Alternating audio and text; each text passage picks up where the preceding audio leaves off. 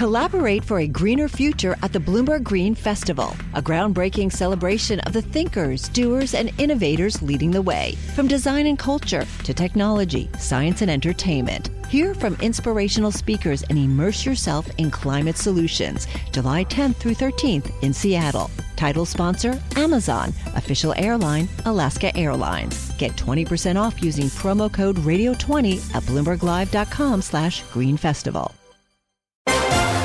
Hello, this is the Bloomberg Business of Sports show where we explore the big money issues in the world of sports. I'm Michael Barr. And I'm Mike Lynch. And I'm Scarlett Fu. And today we have Tyler Tumminia. She is the commissioner of the Premier Hockey Federation, but you might know it better as the National Women's Hockey League. The league has rebranded into PHF, Premier Hockey Federation, which is the leading source of professional women's hockey in North America.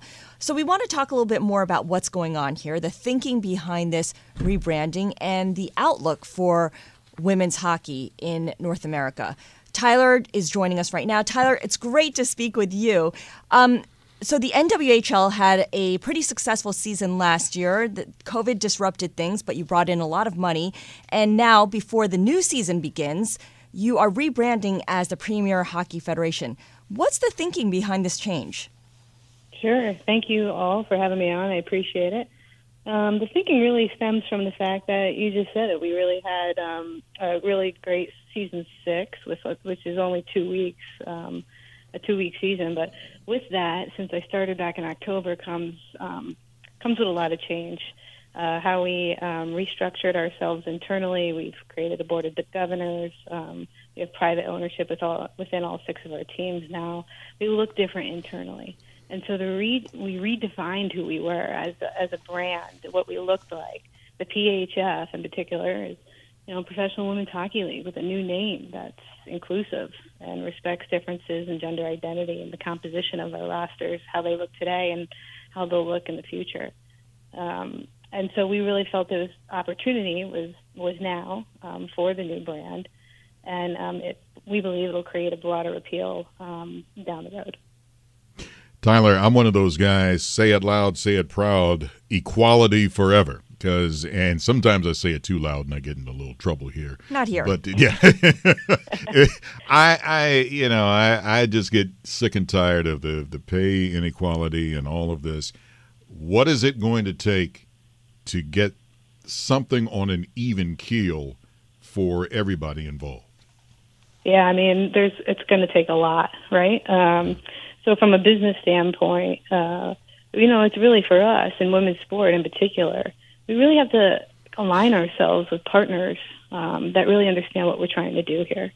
It takes a true partner that come in on top of our ownerships that really float us on the operational level, but to grow this to the next level, to get the viewership up that we need, to understand that the partners that come in as our sponsors, in order to grow revenue, that will have a direct impact, in particular with our federation, has a major impact on that salary cap. We have somebody like Discover and Duncan come in for season 6, landmark deal with Discover. We saw firsthand what that does. Our salary cap was able to double immediately. And so we rely on the partners that come in and want to grow and have an impact on this social change and equality. And it's the lifeblood to any of our leagues going forward. And it's necessary. Hey, Tyler, it's Mike Lynch up in Boston. Every league, in order to survive, needs some type of TV deal. What type of streaming or TV deal have you put together for the league? You know what? I really wish I could say this. I even asked permission this morning because we have a historical deal. It's so exciting. I'm so beyond thrilled about what season 7 is going to look like for these athletes. I'm dying to tell them. I'm dying to tell the world. We won't tell anybody. It's just really, and again, a testament to the flirting of our media exposure deal out of season 6, right? Those opportunities and why NBCSN was so important to us last year was not only did it bring in more sponsors for the federation, but it also was able to give these proof points that we need so that we can say, yes, we're North America's Women's Hockey League. This is what we're able to do with 6 markets. We don't have 30 markets, right? We have 6 markets. So to scale, we're still quite small. But you can see going up into an Olympic year, there's excitement for it. There's movement for it. And I'm really excited to get going on season 7 because I think this is going to be the year that will launch this in the next 2 to 3 years on growth and revenue. What we're trying to do with our media exposure deals and where you can see it, whether it's domestic or international. And that is what's so important to women's sport. It definitely feels like you're at an inflection point, but even with the rebranding, even with you being on the precipice of these major broadcast deals, it doesn't change the fact that many of the top female players in the world did not suit up for the NWHL after the Canadian Women's Hockey League folded in 2019. Instead, they banded together as the Professional Women's Hockey Players Association, and they continue to sit out. From where you sit, why are these players holding out? What's their concern? Well, I think, again, that predates me, that boycott. Sure. But I think what happens now is that there's a building of trust, right? There's relationship buildings. There's been discussions. There's been more discussions now than there ever has been. And there's an education. The things that they have required and asked for, which they should, are things that we have changed in the last 10, 11 months. Such as? We've enhanced our player benefits. We've made our player benefits transparent. We've doubled our salary cap. We've the rinks in the locker rooms. We've got brand new locker rooms. We've invested in locker rooms and really made them state of the art. Travel and busing, that wasn't happening before either. So now the travel accommodations, the flights, the bus, the equipment deals are there. So again, I think it's important to understand that we'll always want them to come back because I truly believe that the sport grows together and not have this divide. But again, like any relationship, professional or personal, you've got to build that trust since it was broken. I just want to follow up on that salary cap you mentioned.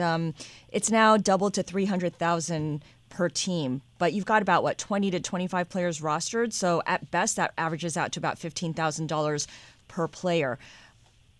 That's still not a livable wage for these players. No, it is not. And then, but again, that should be viewed as just a starting point. And as we grow and that revenue model grows, hopefully that becomes a yearly thing where we increase it. But you're right. They're playing. We did double the salary cap. We didn't expand the roster. Minimum 20 on the roster, and we didn't increase our games. So what you see sometimes with a salary cap increase, the schedule and the practices increase as well, but we didn't do that. We kept the schedule the same, we kept practices the same, we kept the roster composition the same, the size. And again, we're here to really just grow it, and we can only do that again with that cycle of the infusion of the business model and really getting all parts of revenue coming in order to grow it. I am from the land of if you can bet on it, they will come, and that's with anything. You put the odds up, and I'm right there trying to do my homework, trying to see to get an advantage to make a bet. What do you think of as a commissioner of online betting for your league? I'm hot for it. I feel like that's all I've been talking about for the last 6 months. And we've had some really good conversations as well. I'm hoping that we get to a point where I come back on your program here and announce some kind of deal. But I think it's important. I mean, you see it across all sports. And I think it's, again, another revenue stream for this league in particular, that it's, all aids in that growth model going forward and creating some sustainability. If I could do one tomorrow, I would have. Hey, Tyler, the WNBA is partners with the NBA, marketing, a little bit of financial support. Do you ever see that a relationship developing with the National Hockey League for your league? Yeah, so we actually have a really good relationship with them. We cross market. They're very supportive of us. I value being able to come in a short time ago and building that relationship up as well. They helped us with our draft. A lot of the NHL teams help us as well. We actually, the Bruins are very good with us. We play out of the Warrior Arena, the practice facility for the Bruins. Again, our outlook and how our owners come in is it's really standalone. They're very dedicated to growing the game itself. They're very hands-on. They roll up their sleeves and give a lot of dollars and energy into making this grow on its own. I think we've always said that we would just continue to do that, right? I don't think we would want to put the NHL in any position to say, okay, now you need to absorb us. I don't think the way the landscape is post-COVID as well, that's a reality. They've said it's not a reality. So we just continue to grow the game with our investors that we have now and hope to see some success. And we're still young. 7 years is like 7 seconds in the sports landscape, so... Yeah, you're an infant, practically. Oh, yeah. We still have to prove. What kind of support from the NHL would be most meaningful to your league right now? Really, it's the cross-promotion and allowing that marketing aspect of their arm to help us. Brand awareness is very instrumental in our success. They're helping us do that currently. And that to us is what we need. We need eyeballs. Mm-hmm. We need the attention. We need the interest. We're still in that stage where people are saying, "Oh my gosh, I didn't even know that there was a pro women's league out there in North America," and they've been very good with that. So I need that continued support in order to help us. You have a lot of experience in business, and you also have a lot of experience in minor league baseball. How did all of that help you and carry over into the job that you're in right now? Yeah, I'm like the baseball chick. Turned hockey chick. I know. I ask myself that every day. So I became a man in hockey, but I was the 16 years of being in baseball, and I had, oversight of 6 minor league teams and different, I guess it's both sides of the fence now, right? I see the men's sport and what I was able to do there, much larger scale, believe it or not. Operating budget was a lot larger than what I'm dealing with now. The sports entertainment model in the minor league baseball was really probably a test of my character. I really like that autonomy to be able to kind of go in and out and be creative and tongue-in-cheek sometimes on some of our promotional items and giveaways and thoughts. So not dissimilar to what enticed me here was 6 teams and, the ability to kind of go in and gut and then try to get process and protocols in place and be able to have the autonomy and freedom to do some things that will be different here that will create a unique factor to the women's game over time. And so, yeah, I think going from that world to this world, there wasn't that much change other than, again, establishing some process and protocol that needed to get in place. Tyler, the right staff. Where do you see this league in 5 years? Hopefully in different markets. You know what I would love? Maybe this is probably, but this is we all have dreams. And but I would love an East Coast, West Coast division and really grow this the teams on expansion across North America, and then have some international infusion to whether it's exhibition games or more of a World Cup mentality. Beyond Canada, essentially. Yeah, beyond Canada. But that's where I see it in hopefully 5 years. It's strong, sustainable, and growing. I got to ask you about your thoughts as a female commissioner of a women's league. What you thought when you saw the stories surrounding the National Women's Soccer League and how that league handled all those reports of coaches sexually coercing players. 3 coaches let go inside of 3 months. That's 40% of the league's coaches. It's no longer about individuals behaving badly. There's something more systemic going on there. Yeah, it seemed to me, again, I don't usually like to comment on what goes on in other leagues, only Sure. just because I don't have an intimate seat of what has happened. I can say that it's unfortunate and disgusting. I could say that what we're trying to do and have been doing here is prevent any of that. We have policies in place and communication lines open. We spoke to our athletes directly after hearing that and reassured them that if ever they felt uncomfortable in the environment, that they come to us immediately. We do have a zero tolerance policy for that. Is the coaching staff mostly male or female in the We do. PHF? At the 6 teams that we have, I have 5 male coaching staff. I have 5 head coaches that are male. And what about their staff? Same, process is all in place, and again, there's zero tolerance here at this league for if any time an athlete or anyone, front office staff, comes to us and has any kind of feeling of not being safe. And so that's all we could do here is protect our environment as best as we can. And again, that was quite unfortunate what happened there to the NWSL. So let's say, for instance, a young woman wants to come to you and wants to find management in this league. What do you tell her? What if this young woman wants to say, look, hold my beer, I want to make a name in this. What tips would you give her? Hold my beer. I'm not sure I would do that. Hold my I don't know coffee. if How I about that? would just hold it. No, that would be too tempting. If they want to, you're saying if they want to play in this league.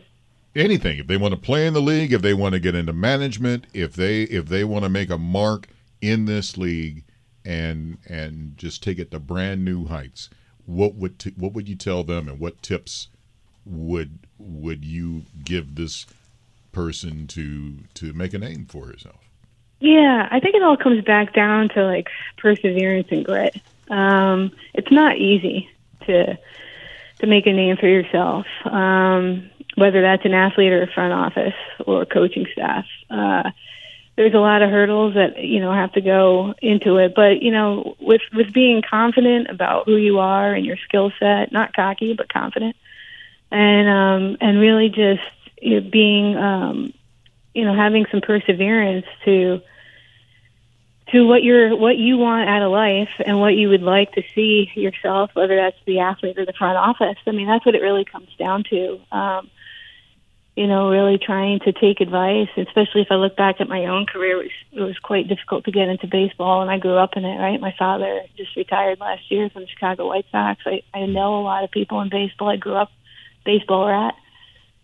Still very, very hard to get in. It took me a bunch of years. But just believing in myself and believing what I brought to the table. Again, that doesn't mean that you're not going to get kicked in the gut every now and then. But how you recover from that is really how I think people shine and succeed in life. Tyler, as a commissioner, your job obviously at the PHF is to create a successful business model, grow the business. You talked about how you wanted to expand the number of teams. What I find notable is that the business model here has changed, because when it was the National Women's Hockey League, the league used to own the teams. It's now shifted towards independent ownership of each franchise. And increasingly, there's a view that it may now be the time now to invest profitably in professional women's sports if you have a real long-term horizon. I'm curious what kind of interest you've fielded for investment from outsiders in women's professional hockey now that each franchise is moving towards independent ownership.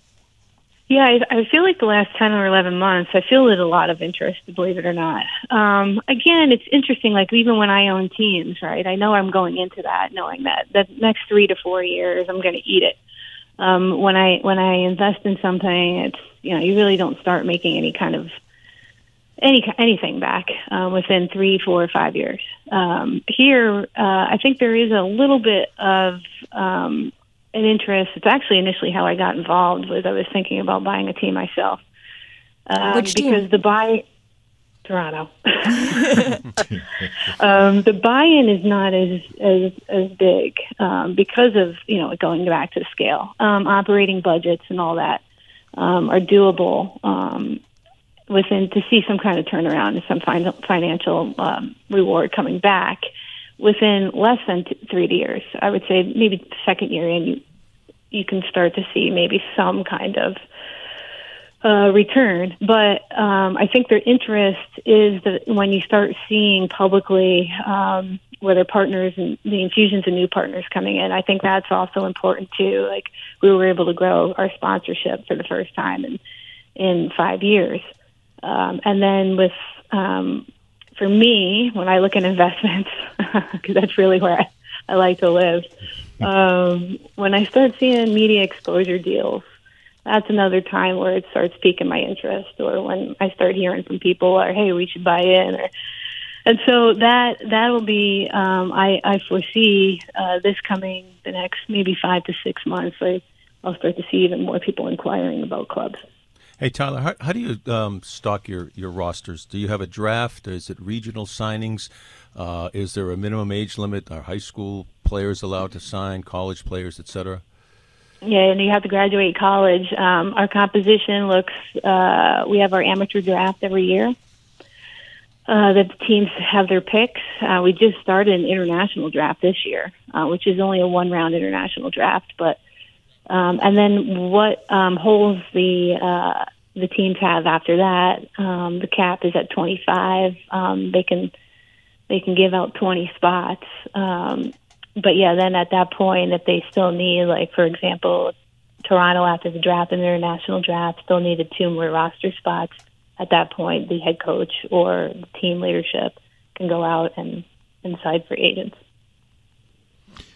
By the way, I want to add, too, that the PHF season begins Saturday, November 6th. So check it out, everybody, because I will definitely be doing that for my homework when I'm able to bet on it. Tyler, Commissioner of the PHF, thank you so much for joining us. We appreciate it. Hey, thank you again for the attention. I'll come on anytime you guys ask, so enjoy it. I really enjoy it. Thank you, Tyler. Thanks, Tyler. This is the Bloomberg Business of Sports show, and we are here each and every week at the same time, plus online, wherever you get your podcasts. You can catch those Mondays, Wednesdays, and Thursdays. I'm Michael Barr on Twitter at Big Bar Sports. And I'm Mike Lynch. You can follow me at Lynchy, WCVB. And I'm Scarlett Fu. I'm on Twitter at Scarlett Fu, and I have plenty of hockey content on my Twitter feed. Thanks for joining us. Listen to the Bloomberg Business of Sports from Bloomberg Radio around the world.